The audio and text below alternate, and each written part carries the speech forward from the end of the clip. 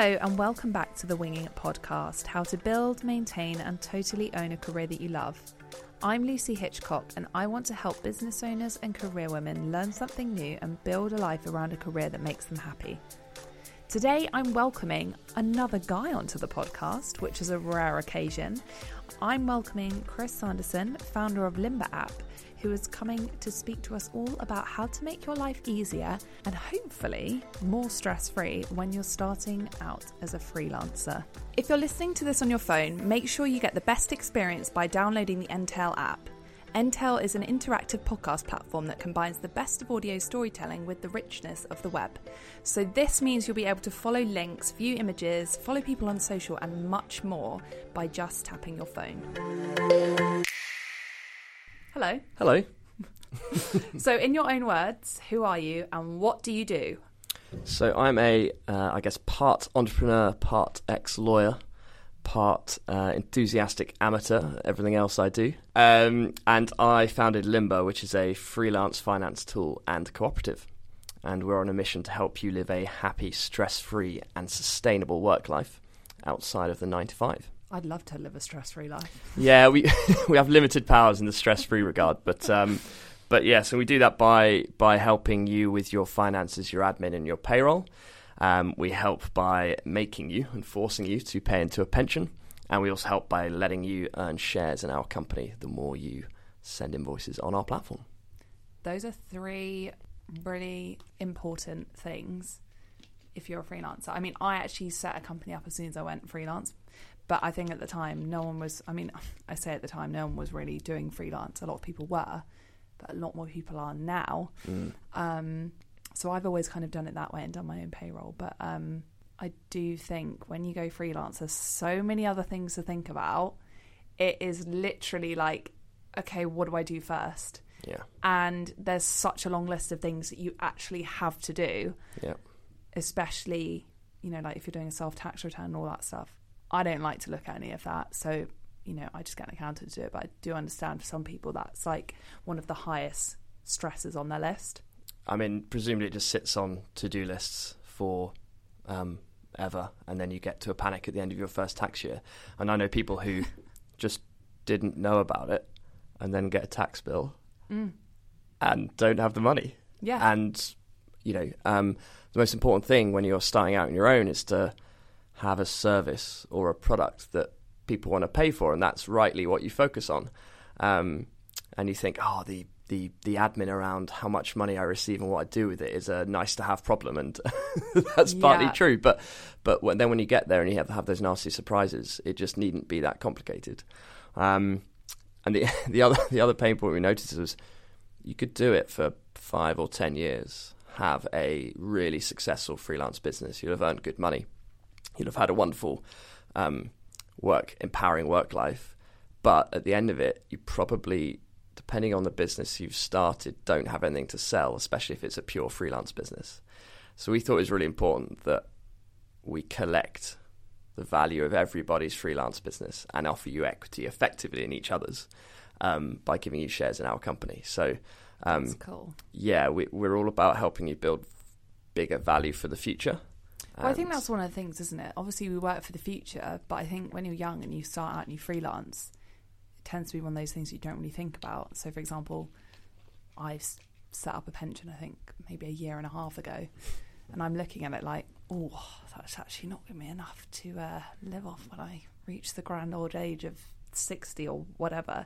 But especially with services, if you're selling yourself and you are the business, then it is, you actually don't have anything to sell unless you turned it into some kind of, I don't know, subscription or whatever. But typically no one will buy a freelance business off a freelancer because the freelancer then leaves and there's no business, right? It's it is a service offering, so it's really important.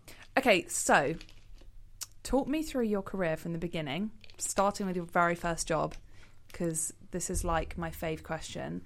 I love hearing about people's crappy jobs. First job. So I'm going to go quite far back. Age 10. Me and my best friend from primary school started a little business, I think we're going to try and call it. It's quite a grand title. We made and sold little mini football shirt cushions to people. What? Right. We would get... See, this is really rogue. I was going to go, I know what you're going to say. You bought refreshers from Booker and sold them at school for £1 each. No, this is a manufacturing and distribution business. This was heavy stuff. Wow. No, so we had a little cardboard template, and we had our old school shirts, and we drew around the cardboard template, which is in the shape of a shirt, and we did bespoke designs, so any football club and any footballer's name on the back. And we I'm trying to imagine what these look like. I mean, felt tip pen. Yeah, okay, so quality. Really high quality, yeah. Business was booming. We sold about 20, I think. Really? Yeah. That's good. Yeah, £1 a pop. So we were rolling in it. I mean, okay, 20 quid. 20 quid, but we're 10, right? Yeah. Think of what we could buy. Pick a mix. Exactly. And now this taught me my first business lesson, because business was good until our friend Johnny got a Jurgen Klinsmann. That was his favourite footballer at the time. He got a Jurgen Klinsmann shirt, and we designed it, and he bought it for £1. And then his hamster died, and his hamster was called Jurgen. Oh. And for the funeral ceremony, he wanted to bury Jurgen with his football shirt. So in preparation for the ceremony on the day, they decided... Did the hamster like football? I imagine so. Hamsters like balls, right? I mean, they run around in the middle of them, but maybe it's slightly different. He decided to wash the shirt so that he could bury it with his hamster. Now the colour ran and ruined his shirt, and he came to us in tears because we'd ruined his hamster's burial service. Oh. Word got out, and the business never survived. Should have used a Sharpie. Would a Sharpie would that be colour fast? Permanent marker. Gutted. Gutting. Anyway, after that, things were a bit more traditional. Newcastle University. I ran a small business before I went to university. Nothing major, but gave me a decent grounding. Then I did English, then I did law. Then I did 8 years in the city as a tech and IP lawyer. And then I got out of the 9 to 5, moved from London to Bristol and launched the business. So yeah, I'd say I'm a kind of hopeless millennial who got stuck in a career and got out pretty quick. Funnily enough, I know a few people that have done that in law. I couldn't really speak for it, but I do know a few people. Please don't tell me you watched Suits and you thought it was going to be like that. No, I wasn't aware. Harvey Specter was going to keep you under his wing. I'm sorry, I wasn't aware of Suits at the time. Original. I'm not sure what I thought was going to happen. I like you're 20-something, you know, nice suit, nice office. It's kind of a job, good money. It's kind of it's an enticing thing when you're 25. It is. Why did you decide to start the business? I was very, very fidgety. I wanted to use all facets of my personality and all of my skills.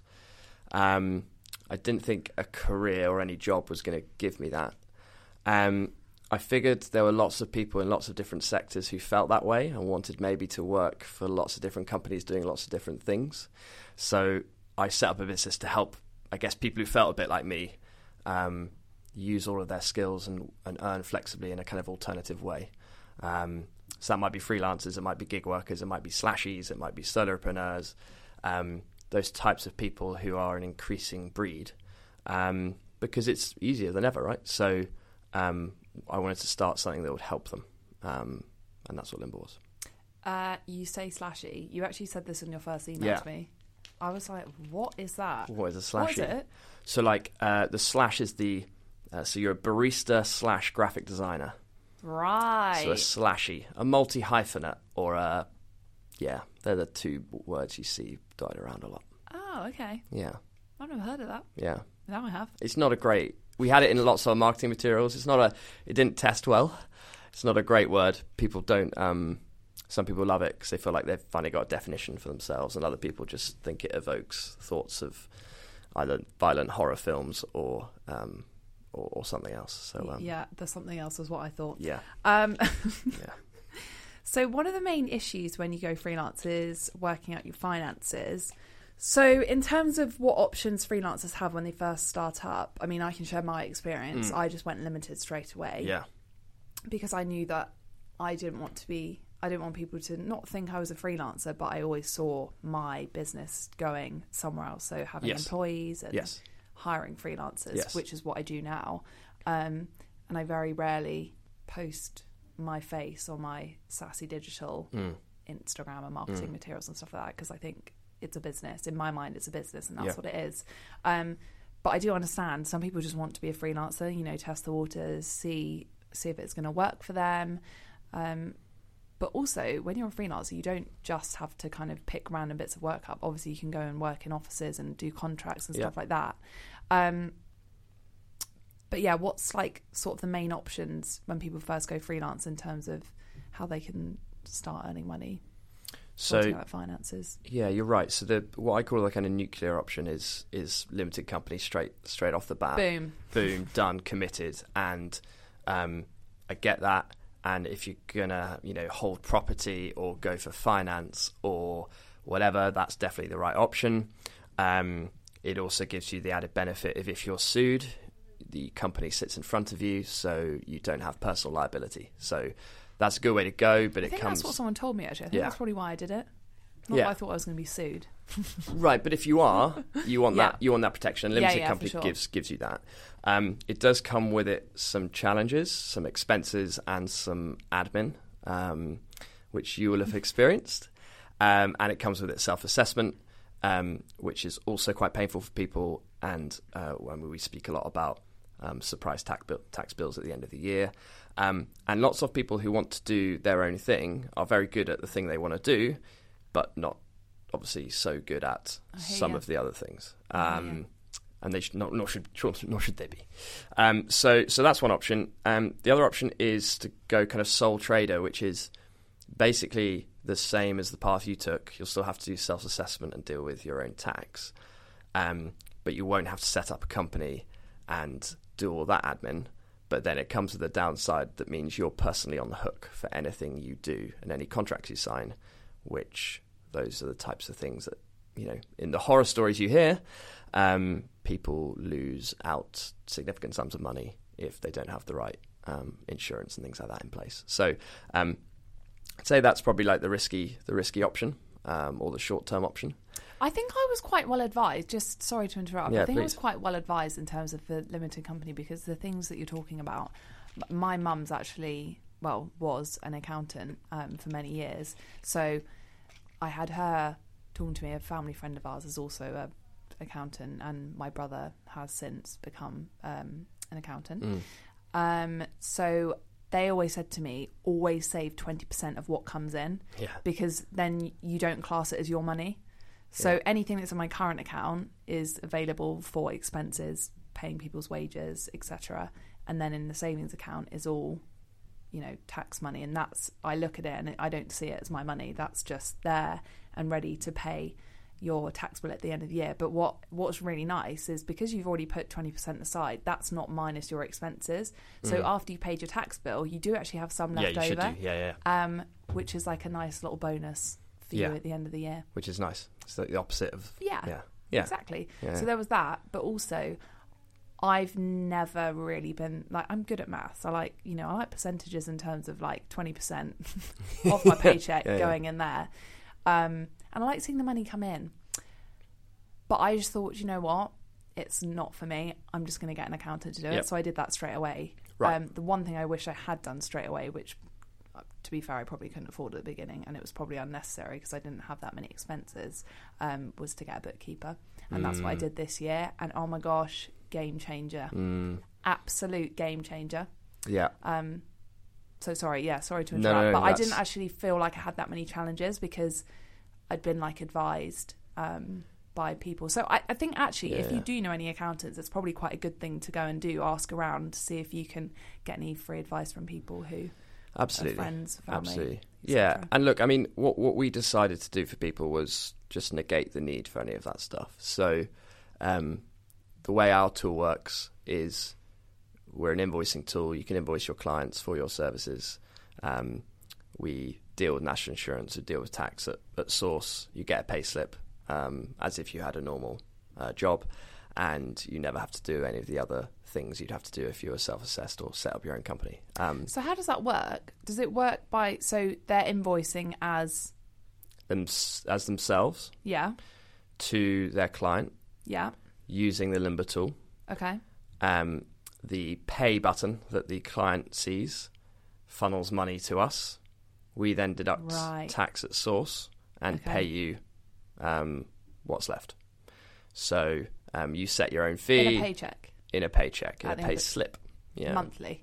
We do weekly at the moment. Oh, because we want people to be paid nice and quick. Yeah. So we do weekly, but that's something we're looking at in the future of maybe doing monthly and weekly, whichever you'd like to choose. But yeah, we just took all the fuss out, and I think what your attitude when you started your thing was you had a quite big plan, and I think lots of people are thinking, actually, I'm going to maybe start with a side hustle, and it might grow. Or go part-time and then part-time work freelance, or any hybrid of those things.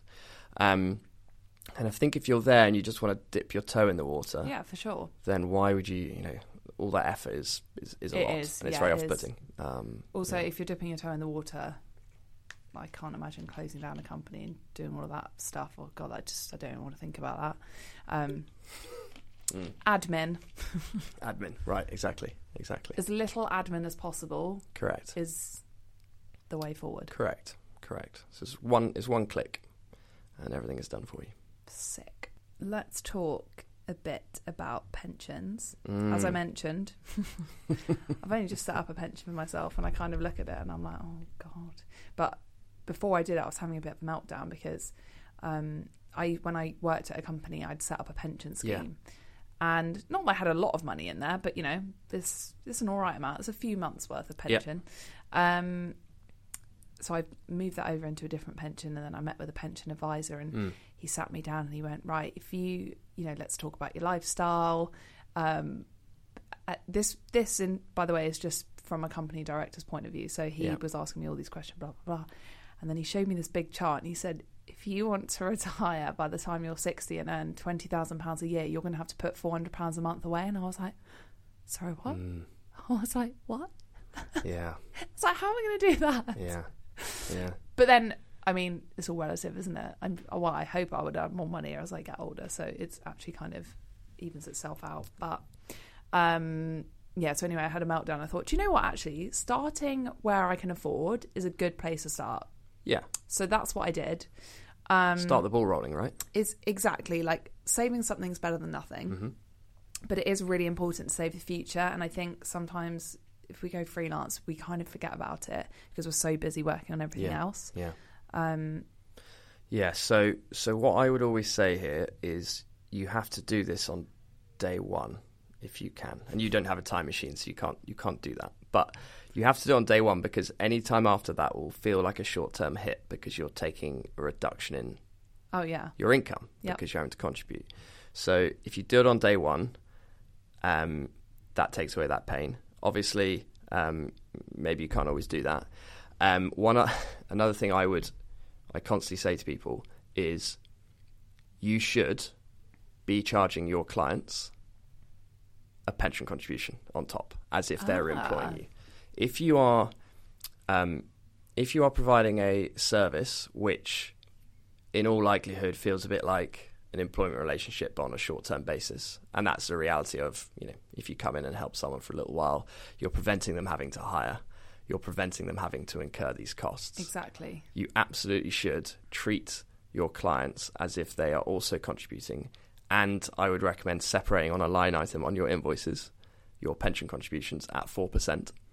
And they should be paying that. And you should be then paying your own pension contributions to make up your 8% or whatever you need to make up. Yeah. So I cannot think of any client or any business I know that would object to the people they work with earning towards their future and that amount being added on. Because remember, you do not have to pay pension contributions or national insurance contributions as an employer if you're getting someone via freelance or self-employed. So you're saving those costs from them. Exactly. So why? I mean, I don't get it. I guess if you've already increased your fees to take that all into account and you prefer just to present one number to the client, that's fine. But if you haven't done that yet, just add 4%. Make no apologies. This is about you living sustainably and you building towards your future, not you earning for, earning 4% less. So. That's actually a really good bit of advice. I'd never really thought about it that way. Because obviously when you do VAT, you add that on top. Right. So what's interesting is, I think, I've listened to loads of podcasts and read books and stuff about setting your day rate, which I've not listened to and I've just done my own thing. But regardless of that, some people do like to be super organised and do that type of thing. But that's the type of thing that you may not think about adding into your day rate. Correct. And you definitely should in one way or the other. I mean, the other thing about setting your day rate or hourly rate or rate per project, you've got to think about all the things you don't get as a result of being employed. So you're not getting health insurance, you're not getting holiday, your employer or client is not paying employers' national insurance, as I said. They will all automatically add 15% to any salary they think about offering someone. So they have that in their head anyway. You've got to think about how intense is a project. Is it going to drag me away from BD for a whole month? In which case, business development for a whole month. So I'm going to have to work so intensely on this project for 1 month. I won't have any other time for any other lead generation to find any other business. Yeah. So it's going to take me a couple of weeks after that to find new work, because that's the way sometimes the world works. If that client is taking that much time away from you, then you're also losing the opportunity cost of any future work. So yeah, true. And it's always useful as a freelancer to have something lined up. What's next? Of course. Because otherwise, you don't want to be sitting around. I work with freelancers who email me during quiet periods going, firstly they try and sell me stuff, and then I'm like, I'm going to be honest with you, like, if you need work, just tell me, because I'm sure I can find you something to do. Yeah. And I'd rather people work like that. But I think, when you sit around, it can actually really affect you and put you down and put you in a negative mental space, which is obviously not the reason you would go freelance in the first place. No. So yeah, it's important to have things lined up. Yeah. And then we also talk about invoicing and the admin side of making sure the money hits your account. Yeah. And the amount of people I've worked with who invoice like 35 days after the work's finished. No. Like, what do you... No. I've totally forgotten about you, and that's just delaying the money hitting your account. Invoice me like the day before it's finished, or in milestones, or the second it's done. I actually have a really good bit of advice for this. Go for it. So when, a couple of years ago, I met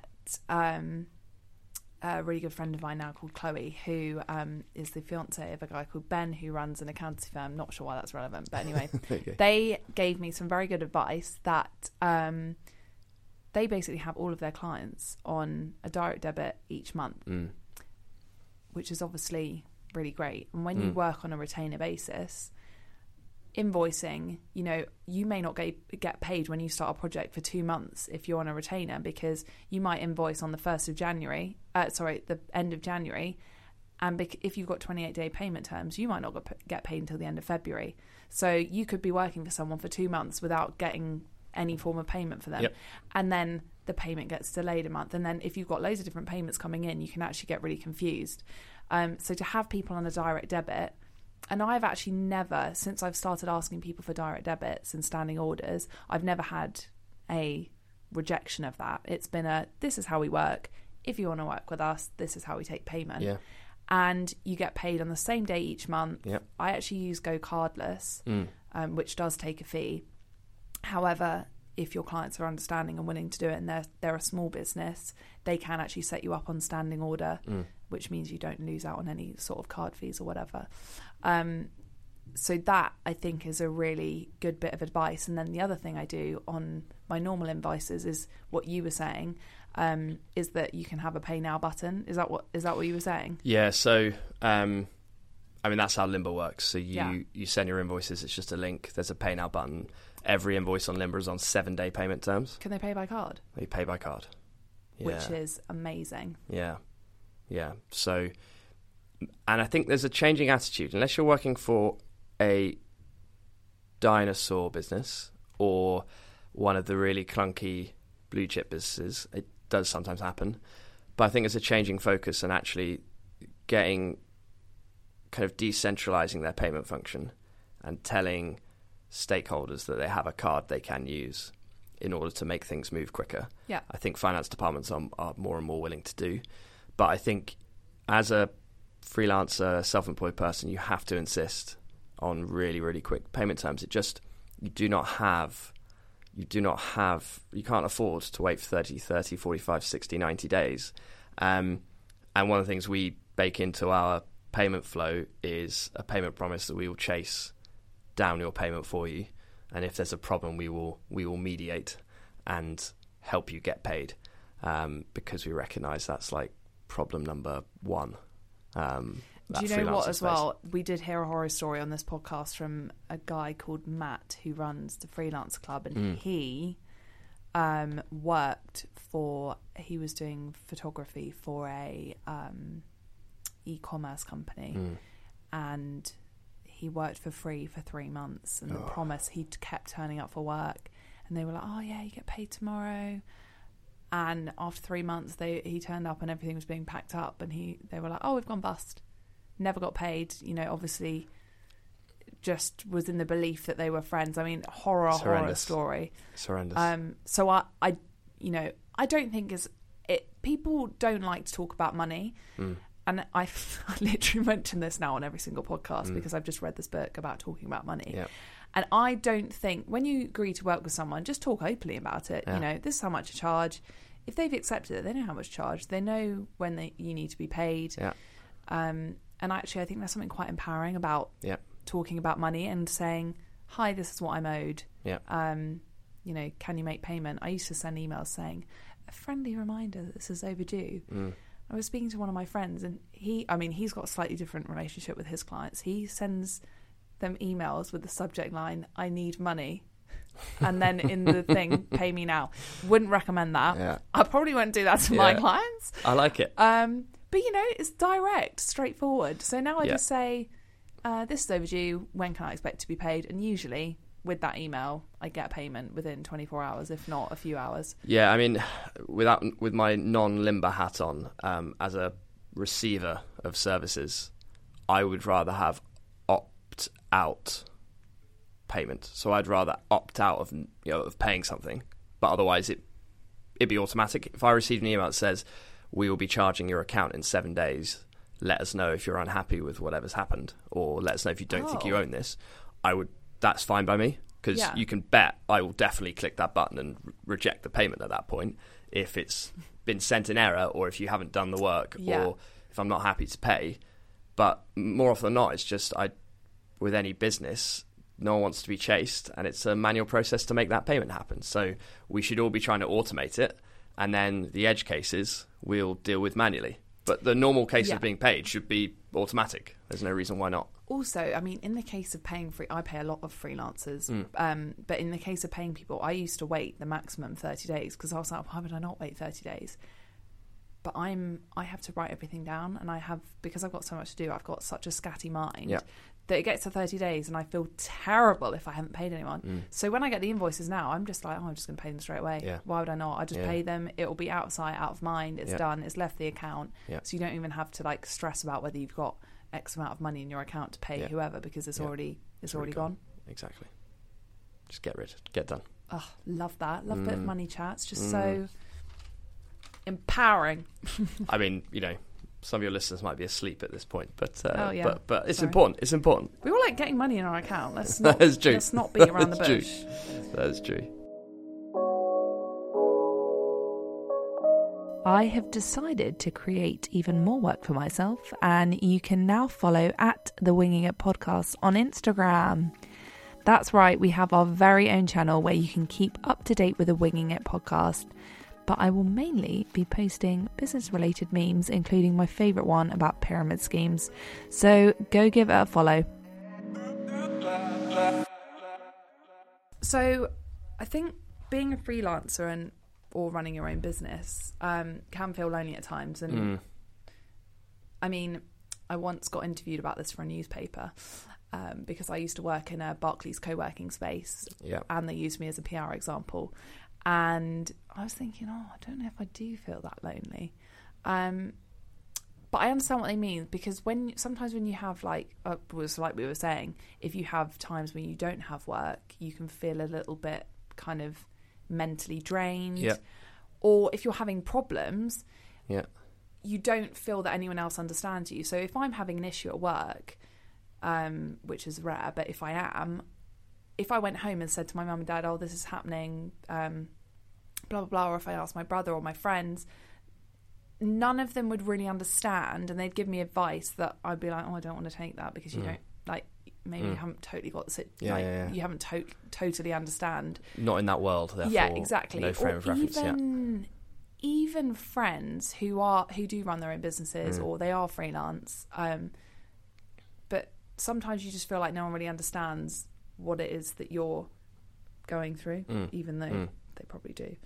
I mean, in terms of business owners and freelancers, have you struggled with this at all? And what tips would you give? Or have you come across anyone that would? Yeah, I think the big problem with doing anything on your own, or starting anything, or starting out, that's freelancer, startup, founder, anything, is a sense of failure, or a sense that you should be doing better because of what you're seeing around you. And if there's ever two worlds which collided to like exaggerate this problem, it's social media and the startup scene. Yeah. And both of them are terrible for this. Everyone is projecting their perfect version of their business, themselves, their skills, and partly for ego reasons, partly for business development reasons, partly for PR reasons. And you can't trust any of it. So if you're having a bad day, or it's quiet, or you're sat there going, wow, what do we do next? Or why am I not working 18 hours today? Because I should be, because that's what startup people do. And you look around you, you'll just see millions of people who are crushing it, or whatever expression they want to use. Yeah. And I mean, the tip I have is if you assume everything you've seen on social media has been amplified by 100 times. Yeah. I mean, it doesn't matter if that's true or not. It's a much healthier lens to view all this stuff through. And I mean, I don't engage with it, and I don't look at it, and I don't believe it, and I choose not to spend much time on it unless I've got a genuine reason to be there. And then I've got a handful of people who I know and trust, who I can be 100% honest with about what's going on. And that is the most important thing, because you can't sit in the echo chamber of either your own head or social media and solve your problems alongside all the other people that are projecting the perfect versions of themselves. Yeah. You have to find an outlet to project the worst version of yourself or your business to someone else. And you need to trust them to not judge you and not criticize you and not tell anyone else that actually your numbers aren't what you want them to be, or your business isn't going in the direction you want it to go, and it's not perfect, but you've got some problems you'd like to try and solve to improve it. But those people are few and far between for most people, I suspect. They are. I do also think, well, back to the social media thing, obviously it's a highlight reel. Yeah. And we always say that, like everyone always does.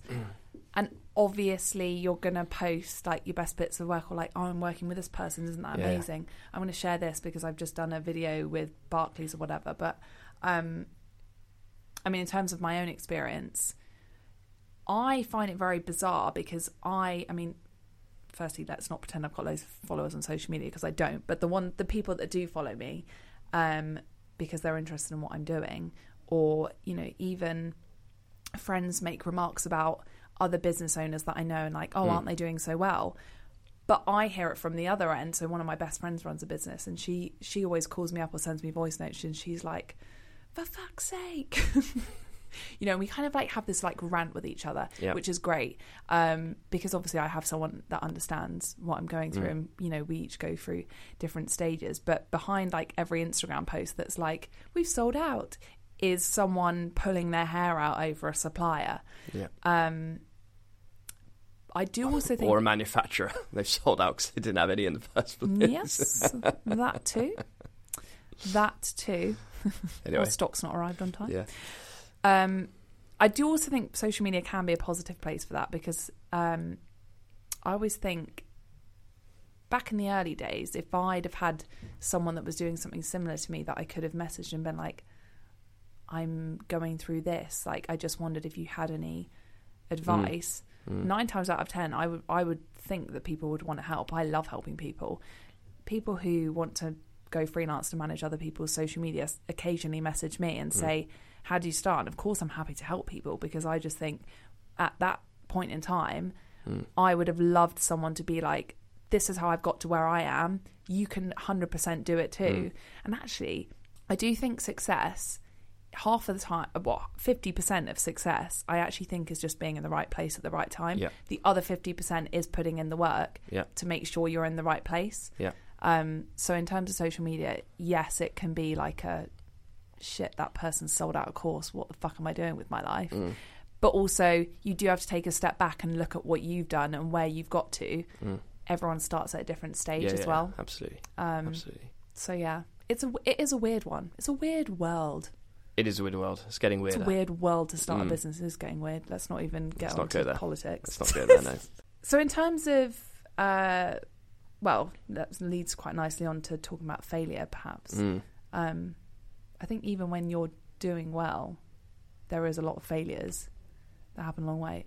I read a quote the other day, actually, that was like, success is just a string of failures, all learnt a lesson from, or whatever it said. Yeah. Sounds good. How do you deal with failure? I think you expect it. You almost kind of seek it out. You can't learn anything particularly valuable unless you fail a few times anyway. So I totally agree. I actually was saying this at an event last week. I love to fail, because I'm like, well, I won't do that next time. The frustrating ones is when you fail and then you make the same mistake again. You're like, oh shit, that's why I didn't do that before. Yeah, right, exactly. Okay, I remember now. And by the fourth time, you've got it. You're there. No, so you've got to expect it. You've got to understand that starting anything will involve difficult times, and if you're not up for that, you shouldn't do it, because that's got to be automatic. Other than from the 0.001% of people who magically make it work first time. And actually, it's built into how we build our product. So we do it quite fast. We ship it, goes into the App Store, and we collect the negative comments, and we try and find as many as we can, and then we fix those, and then we go again. So if it's built, and that's kind of a tech product iteration thing, but I think you can learn a lot from that. I think you can learn a lot from feedback from clients. Right. And what I will always do is ask for a testimonial, but I'll say, if there's anything that you think we need to improve on, and I think this is one of the things in our nature, we don't want to hear negative things about ourselves. You know, you could say to a client, are you happy? Yes, I'm so happy. Thank you so much. Don't know what I'd do without you. Is there anything I can improve on? I'm not thinking of a specific example here, but, you know, maybe someone could say, well, actually, you could be a bit more organised, you know, around this. And as a freelancer or a business owner, you tend to take those things quite emotionally. Yeah. Even when you work for someone else, you take those emotionally, you know. Yeah. What's like, oh, you think there's something wrong with me? But actually, you know, constructive criticism always sets you up for success in the future. It does. But here's a really important point. Take the feedback, and the response is always thank you. No, don't debate and discuss it. That's not the path to go down. That will not lead to a good place. Just accept it, take it, sit in it for a couple of days, go back to it and read it with fresh eyes. You'll understand where the honest parts are, where the bits you can do nothing about are, because, you know, there's two sides to every story, and clients can be difficult too. So take it, collect it, store it, reflect on it a few days later, then improve, and otherwise forget it. But you just gotta accept it as everyday part of your business. It won't be anything but. It is. But I also think when you work in a big business or small business, whatever you're doing in your career, there will always be those moments that you either get criticism or you feel like you're failing. It doesn't matter what you do in life. You can always kind of get into that headspace, I guess. You can. Yeah. Yeah. Life advice. Who'd have thought? Happens to everyone.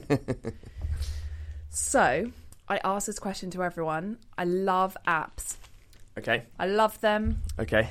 They're my favourite thing. In fact, let me just see if I've downloaded any apps recently because I haven't recommended one in a while and I quite fancy it. Okay. Oh, I've got 2 today. I'm going to share mine in a sec. Oh, no, I've got 3. Okay, no, I'm not going to share them all.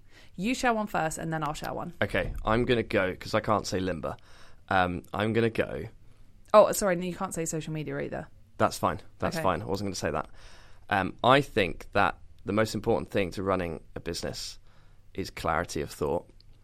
And the thing that gives you most clarity of thought is exercise. So my app is, and I could choose any one of number, is MoveGB, who are a flexible on-demand fitness type app. Oh, okay. And when I need to clear my head, that is what I use. Actually, it's not about the app at all. It's about what you do. App? Yeah, it's subscription-based. Okay, because I'm going to just throw something out there. What have you got? Might change your life. Nike Training Club, free app, hundreds and hundreds of workouts. It used to be just for women, and now it's for everyone. So, but these are app-based, app-delivered classes in your living room, for example. Yeah. Is that right? Okay, cool. So I haven't actually tried one of those. Download it. Yeah. It's so good. No, it's not a class. So it's like a workout. Yeah. But you press go, and then it either does time-based or rep-based, and then it kind of goes through a list, and it's like, this is the exercise you do now, and now you do this. And you can choose, if you've got half an hour, you can do a half an hour workout. If you've got 15 minutes and you just want to do like an ab blast or something, you can do that. Yeah. Or whatever. Okay. Sorry, we weren't meant to be talking about my that's app. fine. Let's that's talk fine. about yours. No. So that's fine. I'll try it. I like getting out, and I like seeing the whites of people's eyes when I exercise. So MoveGB is a in-person class aggregation type app. Oh, so it's like ClassPass. Exactly. Oh, but Bath-based startup. We know and like them, so that's what I use. ClassPass is only really in London. Yeah. Maybe it's in like Manchester or something. It might bigger be. Cities. But... It might be. But there you go. So MoveGB for me. Oh, sweet. Okay. Well, I'm not in Bristol, but I'm sure that will be useful for some people. There we go. ClassPass is actually also really good for that. Yes. I use ClassPass. I only got it when I moved to London. Yeah. And it's changed my life. There you go. That's not the app I'm going to share, though. Go for it. Even though I've just shared 3 different apps in one go. This isn't really a business one, but I'm going to share it anyway. So, there's an app called List. List. L-I-S-T? L-Y-S-T. Of course. And it's basically an app that you can make lists on of like, so it says here, never miss out, stay on top of new arrivals and sales from your favourite stores. Okay. So they've got like hundreds of shops on here, and you can basically, if there's things that you're thinking in your head having a look now on my phone that you would really love to buy, so like, I don't know, everyone has a wish list in their head, right? Mine is full of designer handbags. Okay. Which is really great because if you put them on this app, it will alert you to when your particular style of whatever reduces in price. Interesting. So you basically can make a wish list and then get the best deals when the sales are on, and particularly useful for this time of year because it is, yeah. January sales. Yeah, it's a really great app. Okay. I really enjoy it. Okay, cool. So there you go. Good recommendation. Not for business, but it's like the opposite of being for business. Helps you spend money, but less. Helps you look nice for meetings. That's true. I wish that was an expensible thing. I really need a new handbag to put my laptop in. Yeah. So I'm sure if you didn't have one, you might be able to get away with that. I'll hide them all when the tax man comes for me. Hide the rest of them, yeah. Okay, cool. And do you have a motto / life quote / inspirational saying that you like to live by? And can share it with us. It doesn't have to be too woo-woo. No, that's fine. I was thinking about this on my way in. When I was 18, I ran a marathon in Dublin when I was too young and stupid to understand that was a difficult thing to do. I got to about mile 19 or 20, and it was teeming down with rain. There weren't any spectators anyway, but it was teeming down with rain. And I was going around this corner, and there was this little sweet old lady. She must have been about 80, shivering in the cold, standing with her hands above her head, with like a duvet cover or something, with Sharpie. The colour didn't run.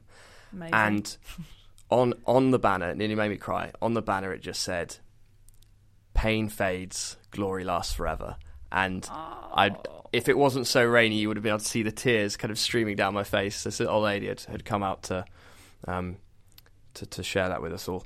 And had I read it on a bumper sticker, I would have thought it was cheesy, but it was her, and it stayed with me for the last 14 years. So I'm picturing it in like a black and white old photograph, right, hanging on the wall. Yeah, that's it. That's I love it. that. Yeah. Pain fades, glory lasts forever. What a great thing to read on mile 19. Yeah, it's what I needed. Yeah. What I needed. Got me to the end. Wow. Well, there you go. Thank you for sharing that. No worries. And thank you for joining me today. No worries. It's been a pleasure. Where can we find Limber if we need it? You can go to the App Store, download the app, Limber. Can anyone sign up? Yeah, anyone who wants to send invoices and earn shares in my company. Come and earn shares in my company at Limber or limber.work. Cool. Great. Wait, and is that, limber.work? No, that's a website. That's a website. Okay. So that's where you go for information. Where can we find you on social media? I would go to Limber app on Instagram or on Facebook. Chris Sanderson on LinkedIn. Say hi, ask me questions. Sweet. Welcome anything. Yeah. Awesome. Cool. And if you would like to subscribe to this podcast, if you enjoyed it, please subscribe wherever you're listening. You can find us on Spotify, on the App Store, Google, Stitcher, everywhere basically. Oh, and Entel. Download the Entel app. That's where we are. We're sat in their studio. Chris is laughing. And you can find me on social media at Lucy Hitchcock _ or for lots of marketing tips and tricks, you can follow at Sassy Digital. And I will see you next week for another episode.